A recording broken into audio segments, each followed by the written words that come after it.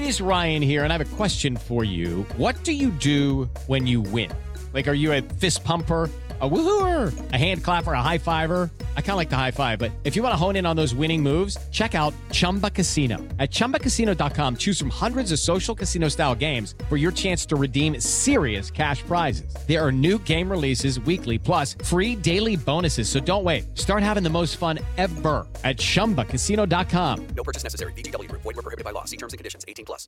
It's time for today's Lucky Land horoscope with Victoria Cash. Life's gotten mundane, so shake up the daily routine and be adventurous with a trip to Lucky Land. You know what they say, your chance to win starts with a spin. So go to LuckyLandSlots.com to play over 100 social casino-style games for free for your chance to redeem some serious prizes. Get lucky today at LuckyLandSlots.com. Available to players in the U.S., excluding Washington and Michigan. No purchase necessary. VGW Group. Void where prohibited by law. 18+. Terms and conditions apply.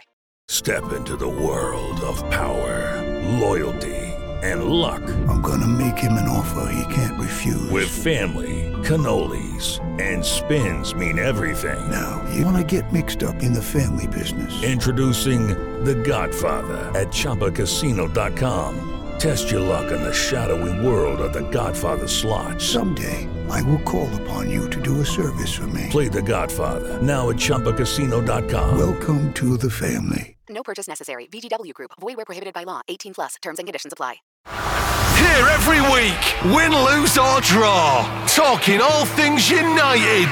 This is the United People's Podcast. Yes, people, how are we doing? Welcome to another episode of the United People's Podcast. It's me, it's Jake, and it's Neil, and I'll tell you what, it's quite a significant podcast, this one. We are going to be focusing on, of course, the takeover, or the 25% takeover of Manchester United, which could be happening. It's not guaranteed to happen from Ratcliffe. The Qataris pulled out. I'm going to get the boys' opinions on that. We'll speak about Sheffield United. Football's back. We've got 7 games now in between. There is another international break in November. It's like, come on, man. It's boring. Did you do anything remotely interesting in the last 2 weeks, lads? Jake, I'm coming to you first because you definitely didn't. No. Had a couple of my own games, but yeah, other than that, it's... Did you score an own goal, yes or no? No. Wow, that's progress then. Progress. Yeah, I mean, that was only in training, like not in an official game. I never get that close to my own goal, but yeah. Neil, how you doing, mate? You're looking particularly moist, I can see. I have just been walking in the rain in a soulful manner. What's a soulful manner? Soulful. How do you walk soulfully? All you got to do is just walk in the rain, but just kind of look a bit distant as anyone that walks past, and vaguely kind of just pretend you don't know anyone. No, I literally just got caught short in the rain. Basically, there's no real story beyond that. I got absolutely pissed down. But I actually had a good night last night because I don't want to deride international football too much because last night was good. Mate, Rashford, that was a. We'll speak about that goal. We'll speak about Højlund. You see that tackle on Højlund? Like, it wasn't a tackle. It was just like, I'm giving up now. I'm just gonna knee him in the back. That'll do. Proper football. God. Look, right. Let's dive straight into it. And the takeover that's been going on for 11 months. And we got the announcement on Saturday night, I think it was, that Sheikh Jassim, the Qatari bid, is just completely pulled out. I'm presuming, considering like within half an hour, we heard that Jim Ratcliffe was going through, like he was obviously told this information. Like, yeah. I want to get your take on it because my immediate reaction, I did a couple of live shows and I was like, this for me feels like worst case scenario. The concept of the Glazers staying on and getting minority investment was my concept of what would be the worst case scenario. Now that the dust has settled a few days later, kind of what's your take on it? I'll start with you, Jake. But is it worst case scenario? Do you think people are going over the top? Do you think this could actually be a good thing for United, or is it just going to be another form of Glazer ownership for the next however many years? I think it's initially what they probably wanted. I was on the pod earlier in the year and I said at no point in their original statement did they say that the club was up for sale. It was about looking for a new investment, etc. And before you knew it, it was all about full sale against part sale against what anyone else could offer. I think they've had to give more than they probably wanted in 25%. If they could have given less for a large sum, they probably would have. But they've drained every reserve that they've got to be able to borrow money against the club. So it's the only option that they were left with. if they still wanted kind of majority stake within the club. I mean, Neil, the way that the bid is being structured, as far as we know, is Ratcliffe is willing to pay significantly more for 25% than the Qataris were for 100%, and that's how he can afford it. Because if he was to pay that 100% now, he never would be able to. So he wants full sporting control. And I think two main questions I think that everyone's got about the bid. Number one, how much control do you think he genuinely is going to be able to get from the Glazers, contractually, legally, in terms of power of voting and of power of control? We'll focus on that first, and then we'll speak about whether or not you think it's going to lead to a full takeover. But do you think that Ratcliffe, because I'll be honest, I genuinely do believe that Ratcliffe would have the best intentions for this club. I think he would genuinely want Manchester United to be the best that there is. But how much is he going to be able to change, do you think? So he's the majority, he'll be the majority shareholder, but there's only one of him. I think that's the main issue. He hasn't brought a brother along. So honestly, who knows? I mean, it's something we don't. Are we going to know that? That's going to be basically. I think that there's an interesting take on that now. Is that the thing that we don't know, and we won't know until it happens, is like what the actual structure of it is, because because of we just know the valuation. No, but because of the way that they've organised United and the Class A's and the Class B shares having 10 times more voting power, it's convoluted, it's complicated. But there is a possibility, and this is the thing that annoyed me, right? Because I thought, right, Ratcliffe can go and buy 25%, but the Glazers are just going to pocket that 1.3 bill. They're not going to put that into the club. They never have put a penny into the club. We know that, right? So surely, on top of that, we're also then going to need to find investment. Like Ratcliffe might be able to own 25%, but still there's no money in it. And now we're hearing maybe it could be that the Glazers create new shares, therefore they dilute their own power, but they don't actually have to sell anything. They don't have to get rid of any shares. It's just more shares are made, and therefore their voting percentages go down and Ratcliffe comes in. I think you'll be right. I think he could actually be the majority vote on his own, but there's 6 of them. So they just join up and they'd still have control. Like what that sporting control, by the concept of it, it's going to split Manchester United down the middle. We're going to have a Manchester United commercial and a Manchester United football. The commercial side of things would stay in the Glazers' control. Does that mean budgets are still controlled by them? Or like, where does it stop? And where does Ratcliffe actually have genuine control? Or where would he have control? Isn't he sort of?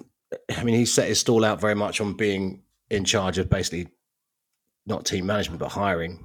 Just anything to do with the footballing side that's not what Ten Hag would do in the remit of coaching. I suppose the question is how qualified is he for that? You know, that's it. We go right. Here's a different billionaire. Wicked. You know, here's one. Yeah, it's the Disney owner in a way. It's sort of local boy made good. Well, no, geez, people still fucking use that against me, man. People still go, "Oh yeah, you call Ratcliffe the Disney owner." I was like, "Yeah, well, yeah, at the start he was." And then more information came. It was a nice story compared to the shit that we've had, sort of for what's preceded. But it's, you know, at this point, it's hard to tell. So basically, essentially, the valuation of the club is $6.5 billion based on what he's put in, which is insane money, right? It's insane money. It's well above the valuation. Way. So above. This is not coming from a massive position of really truly understanding what's actually about to unfold. But is this because doesn't he get the chance to then table a bid or take over the entire club in 2026? This, of course, is the information that is going to be most prevalent to all United fans. It goes, Ratcliffe has always maintained that he wanted full control. As it's transpired, he couldn't put up the money right now that the Glazers wanted for that full control, and neither could the Qataris. Like, he's saving up. He's going to combine all of his birthday and Christmas money for the next 2 years till he's got the other $4.5 billion. He's going to start a little just giving. But that goes back to everybody was quite understandably reactionary when that, because full sale or nothing. But full sale maybe was never even there, as Jake said. It doesn't sound like it was even there, and the valuation is so ridiculously sky high that Jassim couldn't get it. Is this just a staging post? Is this phasing out? So he gets 2 years to essentially come in, fix the football inside as much as he can, if indeed he's qualified to do so, until such time as he either raise investment. But then again, who are the other people that come in? Where's the rest of the money coming from? Who are they going to be? You know, there's so many unknowns, but this for me does feel like the beginning of the end of the Glazers. If they're diluting shares, for example, that means they're going to have less say, they're going to make less decisions. They are going to take the money, which isn't great. That isn't great. But in terms of active control of the club, it sounds like that's moving in the right everything direction. everything is pointing towards him having full sporting control. That's the words that we keep getting to, and immediate sporting control. So like you're saying that Ratcliffe, like how qualified is he? Well, we know he's qualified as a businessman. We know he's qualified as being a success, right? But in terms of the footballing side of things, was a qualified banker. Yeah, you know, but in terms of the football side of things, like he got a lot wrong at Nice. The Ineos ownership of Nice for the first couple of years it's basically a clusterfuck. Like they just made a lot of wrong decisions, bringing the wrong people in, bringing them in too quickly. I think I kind of compared it to, when Moyes got the job and just booted everyone out. Everyone's like, I think it was Muhlenstein. Everyone's like, you should probably keep like at least one coach. I think it might help you. You're not, fuck that. I know what I'm doing. And Moyes like, shit, I probably should have done that. But as a businessman, historically what he's done is found ailing businesses that he has a plan for to turn them around, make them profitable, right? That's how he's made the vast majority of his money. That does sound very much like us. It does. If you put it down, reduce it to those terms, as a business acquisition, he does feel like a good person. It's when you start going, he has control of the football side. I mean, he's not going to have control of football, so he's going to bring people in. Paul Mitchell has been bandied about, right, as somebody that he might... Mate, what a significant appointment that would be for our club, man. It really, really... Like, even if the Qataris took over, Paul Mitchell was touted as one of the leading people that they would bring in. And the fact that he's left Monaco, he's moved back to Manchester because his family's there, everything seems to fall into place. And it's if you look at the structure of Nice, right, they've got a chairman, a CEO, a sporting director, obviously a coach. They've got somebody who works alongside him, and they've got about 7 or 8 different people underneath them, which are kind of commercial sort of things like branding manager and commercials manager and shit like that. They've got a deep structure. And United have John Murtough and Andy O'Boyle, and neither of them are particularly experienced in what they're doing. Jake, do you see it as the beginning of the end, and do you see it as? Do you expect a lot of mistakes from Ratcliffe at the start, or would you expect him to come in and actually make the right calls kind of straight away? No, I think it probably is the beginning of the end, but it's whether he is in position to do the full takeover, or whether he gets other investors who then become important players in that. I don't think we've ever struggled commercially. If you look at how we've been successful off the pitch over the last 10 to 15 years, we've just always had a backdrop of having to pay so many interest rates and so much kind of debt that we haven't been able to use that money in the way that it should have been against the stadium and other things. So yeah, I see it as the end. He'll make mistakes, but it's just kind of where he makes those mistakes, and he'll need to put in a plan to kind of start reducing that debt as quickly as possible to kind of offset his investment, really. I think I'm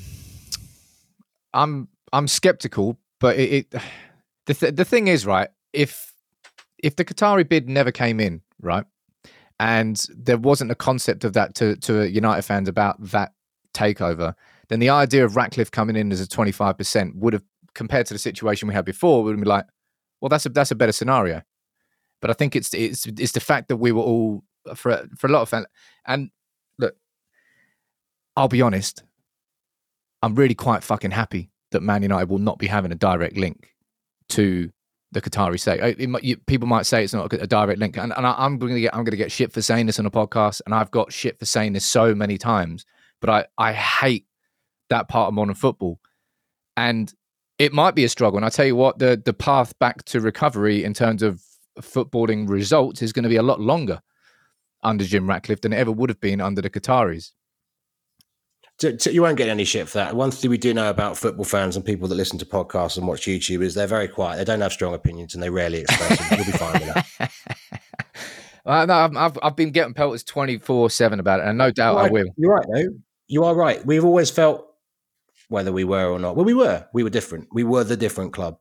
And this would not make us different. This would be the same as everybody else. You get a sugar daddy. We, of all the clubs, commercially, probably need a sugar daddy the least. We do not need one. We just need someone who's not drunk with the wallet in his hand. Like, mate, we spent over $1 billion on transfers since like the last 10 years. And you can count on like one hand how many of those transfers have like really worked out. Like even looking at Casemiro now, right? And I don't mean this is like, oh yeah, well, you praised him last season. Yeah, I was praising him last season when he was fantastic. But when you spend over 70 mil on a 30-plus-year-old midfielder, you're not looking at a long-term plan. You're looking at something that could and did work great for a year. We got third, we got Champions League, but because we've gone to a more athletic system, which requires more in the individuals, Casemiro's weaknesses. We've got to be really careful what we say about Casemiro because, we could be very much accused of short-termism there because last we were praised. Yeah, he's dropped off and he's not had a great start to the season, but he's not been terrible. No, I'm not saying that, but I just mean in the concept of spending 70 mil on a 30-plus-year-old midfielder, it's like you know that even if he's fantastic, realistically, in 2 years' time, you're probably looking at the same conversation about that same position. We have got Champions League without Casemiro. No, absolutely not. I'm not saying he was a bad time. I'm not here to say he was a bad time. I know you're saying 70 million quid's a lot of money. I get what you're saying, but what, look, it's the concept of it. It's the Højlund, right? It's the Højlund type signings. Those signings that if you do scout properly and you do nail it properly, he comes in and you're like, yeah, man, you can see him being here for 4, 5, 6. You can actually build a team that's going to work in cycles and build it around him. And I think that's a major thing that someone like Paul Mitchell would come in and hopefully improve and change. Jake. But is Ratcliffe's kind of regime and prerogative to fix that side of things as the sport absolutely. in general, that's exactly what it is. So that we don't have the people we have in charge now doing it who've made that many mistakes over a period of time. So it's his job to come in, clean pair of eyes, whatever level it is, and he goes, well, this didn't work, that didn't work, and you come up with a strategy, a long-term strategy. So your next 2 years to the next 5 years to the next 8 years, and you've got to stick by it. You've got to stick by what your plan is, rather than have that scattergun approach what we have. Because every time we don't get in the Champions League, it's like the end of the world, and we have to fix it immediately because we cannot do that 2 years in a row. Where actually, strategically, you might have to go, no, the next 2 to 3 years are going to be a struggle. But then then we will have a side that's capable of winning, the important trophies. Totally right. Yeah, totally. And right. I think that's what Ten Hag has brought into the club. I think the modern identity of Manchester United, I think now over the next 10 years from today, will be built around a style of football that Ten Hag is trying to implement. That high energy, high athleticism, high pressing. I think that will become. Fergie had his 4-4-2. Then Carlos Queiroz came in. We had that 4-3-3 with Ronaldo, Tevez, and Rooney. You had your identities and your styles. I know what Ten Hag's trying to do. It's not completely working yet, but more is needed, and he needs that support network. A club of the size of United, man, Ten Hag should only be coaching these players. That's all he should be doing. Whereas at the moment, he's been everything. Yeah. What I would say though, and I think it's easy to be quite down on football because there's a lot to dislike about football generally, not just about United at the moment. Yeah. But I do feel this sort of short-term manager thing may be coming to an end because there's a bit of a blueprint being laid down by people like Klopp, by people like Arteta. Guardiola's a slightly different case because he inherited a very good team with an infinite war chest. But those clubs that are now sticking with managers are, as you said, they're seeing that sort of that rotation of 4 or 5 transfer windows, more than that, starting to pick their own team, starting to implement, rather than throw it all out again. New guy comes and go, well, this isn't my fucking team. And then we said it a few podcasts ago, is this Ten Hag's team yet? But then you're doomed to that every 2 years. Like you can't kick, as Jake said, you can't kick on without that plan. But I do think that the wind, I think things are shifting. Like the sands are shifting a little bit. Wind, sand, sea, choose your element. But things, you look at the clubs that have been most successful of late in terms of turning their fortunes around. It's City over a longer period of time. It's Liverpool and it's Arsenal, and it may well be Spurs now coming through. But that's very, very, that's very embryonic. Yeah. But you must be looking at that as a club that's just fucked it completely for the last 16, 17 years. I think the amount of change that Ratcliffe's going to need to do, and I'll be honest, quite quickly as well. Like we talk about this long-term strategy overall, I think has improved our football club over the last couple of years. I think there's a little bit more connected up thinking, but there's not many people in behind Ten Hag that their jobs are safe. Like Richard Arnold, I think has no. I think I'll be honest. I think the Glazers might want to keep him on a commercial side of things. He's basically their new Woodward. He's going to be like the mole who tells them what's going on. John Murtough, I don't think has got a chance. I think he's gone, and I think there's a lot of positions that don't exist at United that will exist after Ratcliffe comes in. And mate, it's the hope. Like what am I going to do? Just sit there and mope about the fact that a sheikh hasn't bought United and think, we're fucked. It's doom and gloom. It's game over, which is what some people are saying. Mate, we've not suddenly become fucked overnight. We've been gradually fucked season upon season with the occasional trophy. But, a Qatari taking over just with all of his money and keeping those same people in place, we wouldn't be successful. I mean, presumably if they came in, they would do the same thing as what City did, right? They would get everybody behind. But with Ratcliffe coming in and looking after the sporting side of things, that's where you would expect him to get that kind of thing right, regardless of whether he's got $1 billion to spend or whether he's got 100 million. What do you think about? There's one thing I think that Ratcliffe's got to get right and straight away, and that's communication. So I think at this moment in time, there's so many questions. Like there's more questions than ever when we're heading towards this takeover. Do you think that we'll say the deal gets ratified in the next couple of weeks or so, and we hear, right, okay, it's going through, and we don't, and then he's got to do the fit and proper test, which takes about 8 weeks. So it still could be a fair amount of time before he gets on that board. Would you expect Ratcliffe to be quite a public owner of Manchester United compared to the sort of shadow lurking status that the Glazers have always had? Because I think he needs to be. He likes a soundbite. He enjoys PR. I think he uses PR quite well, actually. But he could be, he could be that confident kind of owner that says, look at the change that is being made, and the communication with the fans will be a really important side of that. And these are the steps that we're looking to take, and not kind of making promises that this is all going to change overnight, but this is where we're going to be and play at.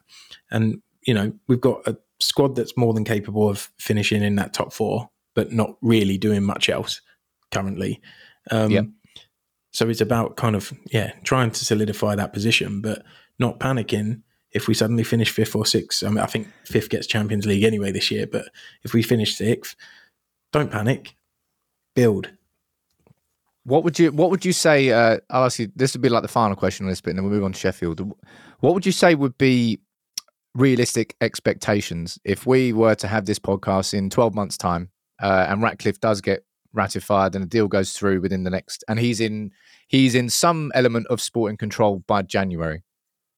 What do you think would be a realistic expectation for United fans of where our club could be in 12 months for the better compared to now? Would it just be like just the structural changes? Like, how much do you think he can do in that space of time? Well, I suppose it depends. You've already made the point that the money that goes in, is that just going into the Glazers' pockets? Fundamentally, are we going to have more cash to throw around? And it sounds like you don't think there will be. So it's kind of, stick to the plan. It sticks to the plan, but basically change. I mean, for one thing, our scouting, what's it been doing? I mean, like, we've signed loads of Ten Hag's. It's Ten Hag's CV, but where was remember we signed Vidic and Evra? Yeah. One season. Hadn't really heard of them. It was like, one was 5 million, one was 3.5 million. That our scouting network used to be second to none. Look at City's. I mean, it's things like that's the systematic change you need to see. That's something that Rangnick, I think, for all his faults, probably was going to be the best at doing. Some of the players he identified. So it doesn't sound like, from what you're saying, that you think there's going to be much more cash. I don't know, mate. It all depends on the structure of the deal, because if he is just simply buying shares from the Glazers, then we know that the Glazers aren't going to reinvest that money. If they're creating new shares, diluting their power, and therefore he's not buying shares from the Glazers, he's buying them from the club, then he might be able to stipulate, well, I'm going to invest this money. You can't take that out. I need to be able to spend that money on the asset which we now co-own. And that's why the complications of the deal would a lot. Like the idea of the Old Trafford redevelopment and Carrington redevelopment, I think that even needs more money on top of that. Because I think if you look at, say it was 1.3 bill, I think is the price linked with the Ratcliffe 25% takeover, right? I don't think there's any chance, again, I might be wrong. I don't think there's any chance that full 1.3 bill just goes straight back into Manchester United and go, right, okay, we can now spend this on this, this and this. I think part of it will. The debt, I think, I don't know whether I'm right or wrong in this, but I thought that when the original Ineos bid came in, they said that what they were going to do was, I think they're working with JP Morgan and Goldman Sachs. I remember arguing about this at the time, that they were going to get a massive loan out from Ineos, pay off Manchester United's debt, and then absorb that loan into Ineos's books, so that they would be liable for the debt, and the debt would actually disappear from Manchester United's books. That was the plan, but obviously originally when he first came in, the plan wasn't a 25% stake. Exactly. So it's highly unlikely he's going to take on United's debt. It is very unlikely. It's very, very unlikely. Unless there is that forward planning that in 3, 4, 5 years' time, he will be 100% on top of the ownership. So if that 1.5 billion or 1.3 billion automatically today wiped the debt off our club, one, as a club, it puts us in a far better position. Two, would appease the fans to no end. But we know it's not going to happen. So okay, I'll ask. Okay, one more question. I said one more. What would you say are the priorities for Ratcliffe then if he comes in those first 6 months? Like, people would love a new stadium, but I don't think that's anywhere near the top priority. I would personally put a new training ground above a new Old Trafford. I would probably ask him if I could be a bit more successful in the away ballots. Because I don't get any, literally none. So that's priority one. I think you were just telling me that you get Spurs every year. I didn't say I got Spurs every year. I said I had a ticket for Spurs every year. But, we won't go into that. No, but like, I think there just needs to be, whether you see any action taken in the first 3 to 6 months, 6 to 12 months, you've got to have a plan of what they want to do. So in the next 2 years, they will be releasing plans to renovate Old Trafford, to whether it's add extra seats, make good of what we've already got, what we're going to do with the local communities, how we're going to work with fans, etc. And they've got to be that structured plan. And then you kind of buy yourself a bit of time because of the investment that's come in, and fans will say, okay, that wasn't going to happen before. That wasn't going to happen before. So we're going to give you the time to do that. And then each time they come out with whether they're design plans for certain things with the stadium, okay, this is where we're going to go. Fans vote. What's your idea? I'm not expecting them to have a fans vote on everything, but if they're clever enough, they'll do certain things. And then obviously investment on the pitch. So don't just be going, right, well, we're going to go and spend 200 million on a certain player. It's what that strategic plan is and how we're going to do it. Yeah. Neil, what would you say? To be honest, I think Jake's last sentence is pretty much where I was going to start, which you've already sort of touched on it. I think it's clear communication from the outset. Not this kind of, remember that picture of that grinning goon Malcolm Glazer when he was being asked questions in that first press conference, and he just he just stood there like a sort of a corpse, and just sort of this smiling corpse, and they've kind of stuck to that ever since, like it's sort of a black box. So I think getting everybody on side, I mean, Jake's already said it, basically communicating what's going to happen, setting some expectations early doors, and then say, it is a marathon, not a sprint. It's not a golden bullet to this. Right. One word answer here. Do you think Ratcliffe will complete a full takeover? Do you think that this will be the beginning of the end? Paris. I just had to have a word. You didn't stipulate if it was yes or no. I have no idea, mate, honestly. I think when he puts the money in, there will be some more information as to what the longer term plan is. I think if it wouldn't be suicide to say it's 25% today and then that's it. Like there has to be further information than that. It's 25% today. Talks remain ongoing about the future. This is how we look. This is how we're going to look to invest the 1.3 billion. This is how we're going to divvy up the shares. It can't just be, we've had 1.3 billion investment. Thank you. And we'll see you tomorrow. Toodle pip. Hey, look. Yeah, no doubt we're going to be doing plenty more podcasts on this. The United People's Podcast. Talking all things United. Let's quickly focus on the footy. United back in action. Love that. It's football podcast at the end. Let's just quickly let's just brush on the footy at the end. Come on then, why not? But look, Sheffield United, man, they are rock bloody bottom. They have 1 point. They've conceded 22 goals in 8 games. Are we going to go and draw? Depends on the first 20 minutes, Sam. We need to rename this podcast. The first 20 minutes. Yeah. The first 20 minutes. Yeah, I'll do that. But look, Hoyland scored a cracker for San Marino before he was absolutely kneed in the back. Rashford Against San Marino, not I know it's San Marino, but it was a good finish, man. I enjoyed You said the for finish. San Marino. Oh, my bad. He would have been our first San Marinian. Has there ever been a San Marino player in the Premier League? They get beat 13-0 most weeks. I would probably hope I don't not. think so. I don't think so. But look, anyway, he scored playing against San Marino. And Rashford scored. You're meant to, though, aren't you? I mean, you're meant to score against San Yeah, I Marino. know you are. Can you fuck off, right? I'm talking about Rashford now, right? Let's move on. The only video I've seen looked like it was taken on a Nokia 6230 as well. It probably was the poorest It is San quality Marino. I have ever seen. Rashford scored a cracker as well. It was like the sort of goals that Rashford was banging in last season, man. Like he was just running at 2 defenders, cutting sides, put his foot through it, unstoppable. 2 goals, 1 from Hoyland, 1 from Rashford. Oh. But did you see the difference in where he received the ball? So I know the game was a little bit more stretched, but a lot of the time we've spoken about him not going on the outside and often trying to beat 2 players on the inside, but not having that extra person. Where he received the ball, he wasn't hugging the touchline. He was already kind of closer to the box, and the defender's already on the back foot, and the space opens up. And you watch the defenders almost just fall away because of the pace he's running at. They can't stick out a leg, etc.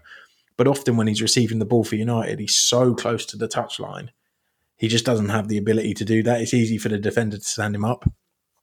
But something that I've spoken about a few times is how much he's missed that overlapping left back, and I think that's what that little cute run from Bellingham did. It distracted the defenders, so they couldn't just stand there as a group of 3 and go, "Well, you can't get through Rashford," and then that gave him the space that he exploited. It has to happen more, and I think Ten Hag's inverted fullback system is quite a modern way of playing. Guardiola pioneered it.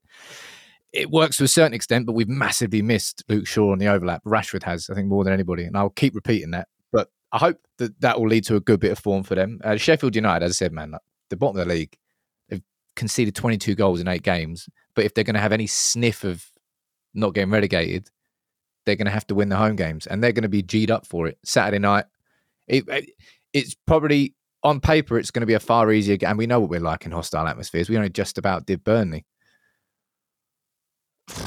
I wish I could be completely and utterly confident, but I can't be because I have no idea what United are going to be turning up here. Do you think that we'll be an improved team post international break compared to where we were going into it? Because it wasn't good. Not first game back. Notoriously, first game back is going to be a struggle. I think you saw City after the last international break. They might have won, but I think they struggled. It's really hard when you get players back. They've been all over the world. You haven't had those training sessions. I'm sure Sheffield United have got a few internationals, but I'm sure they're not stacked front to back with internationals. So it's like, they've had 2 weeks to really kind of prepare for this game. Whereas we weren't in particularly good form anyway. I know, the last minute winners, it changes the atmosphere, but we haven't been able to build on that last minute winner because all of the players that night probably jumped on an aeroplane to their training camps, whether it's in London or anywhere else. Yeah. So we kind of, you'd like to have built on that momentum. And Sheffield will have a real plan. But overall, you would expect us to have that little bit too much quality. And was it last season as well? When we, I think that was when Ten Hag had 4 wins on a spin. We beat Arsenal. I think the Queen died. And then we had like a 2-week break before we played City. You count that as a Ten Hag win? No, what we beat Arsenal. The Queen died. Right, okay. Yeah, and then there was a 2-week gap and we played City and it was we got crucified. It's what the oil money does. City paid off the Queen because we were in good form. And Lizzie, go on then. Go on, you've had a good run. I mean, you may go on. You may as well go on then. They're looking good, aren't they? They're looking good. So go on, Lizzie. Go on. Hey, look, you owe me one. I'm calling that favour now. Look, all right, what's your predictions, Neil? What's your predictions for Sheffield? I think it's we've got to say win. You got to say win. But I think it won't be an enjoyable win as far as wins go. Is that a thing? I think it is. Is Reguilon back yet? We have no fucking idea, but he should be, I think. Because that'll make a huge difference. I think Reguilon will be back. I think, going into the international break. Casemiro's out. No, right? he played 90 minutes like 3 days later. Oh, did he? Yeah, so I think he'll be fine. Keeping up with my international football. Yeah, well done. You nailed that. I think Reguilon will be back. We heard that Ahmad was going to be back, and I don't think he'll be back just yet, but Kobbie Mainoo may well be back, which I'm not putting too much hope on that, but I'm hoping he can be as exciting as he was in pre-season when he gets introduced back into the team. But mate, what have we got? We've got Sheffield this week, and we've got Copenhagen midweek, and I think we've got City next weekend, don't we? Yeah, I think we do. And then we've got Newcastle in the League Cup. Then I think we've got who's it the week after that? I fuck knows. Who knows? Let's just focus on these 3 games first. So City, or just Sheffield United. Just focus on that one, I would say. Yeah. Yeah, let's just focus on Sheffield United. Look, I'm going to go for a grimy 2-1 win. I don't think it's going to be first on match of the day, and I don't think United fans would enjoy a lot of it. But I'd love to be proven If it's wrong. first on match of the day, mate, that's never a good sign when a club like United are playing bottom of the league team. Well, it is when they pumped them like 5-0. Yeah, when was that? That's not going to happen, is it? That was when we had analog TVs. When was the last time United scored 5? Didn't they break our run? Like there was 2. We lost to them 2-0, like under Ollie. A couple of seasons ago, I seem to remember. Yeah, so it was midweek. They were bottom. I think they'd won all season, and we were top. And on the last man standing, I think something like 85% of players went with United. So I knew straight away. I was like, "This ain't going well tonight." And yeah, we lost 2-1. I think we got it back to 1-1, and then literally it just went straight down the other end and scored. And it was just like, well, cheers, lads. Yeah, cheers for filling me with optimism. and right that was now. at Old Trafford as well. So, yeah. Oh, even better. I think even better. On the away game, we might have drew 3-0. It was like that was 3-0. That was one we 2-0 down, 3-2, and then we still and conceded to. Yeah, that's our problem. Like I think I mentioned in the group chat, we like the amount of times we concede between the 20 and 27th minute is becoming really concerning. I'd like to have your analysis of a game 0 to 20, but in particular 20 to 27 is that's a bad. But wait till you get to 31 to 39. That's when the real shit kicks We'll off. start doing some watch-alongs, and no, we won't, mate. my commentary will just be like, well, okay, this is my predictions for today. We'll hit the 20-minute klaxon.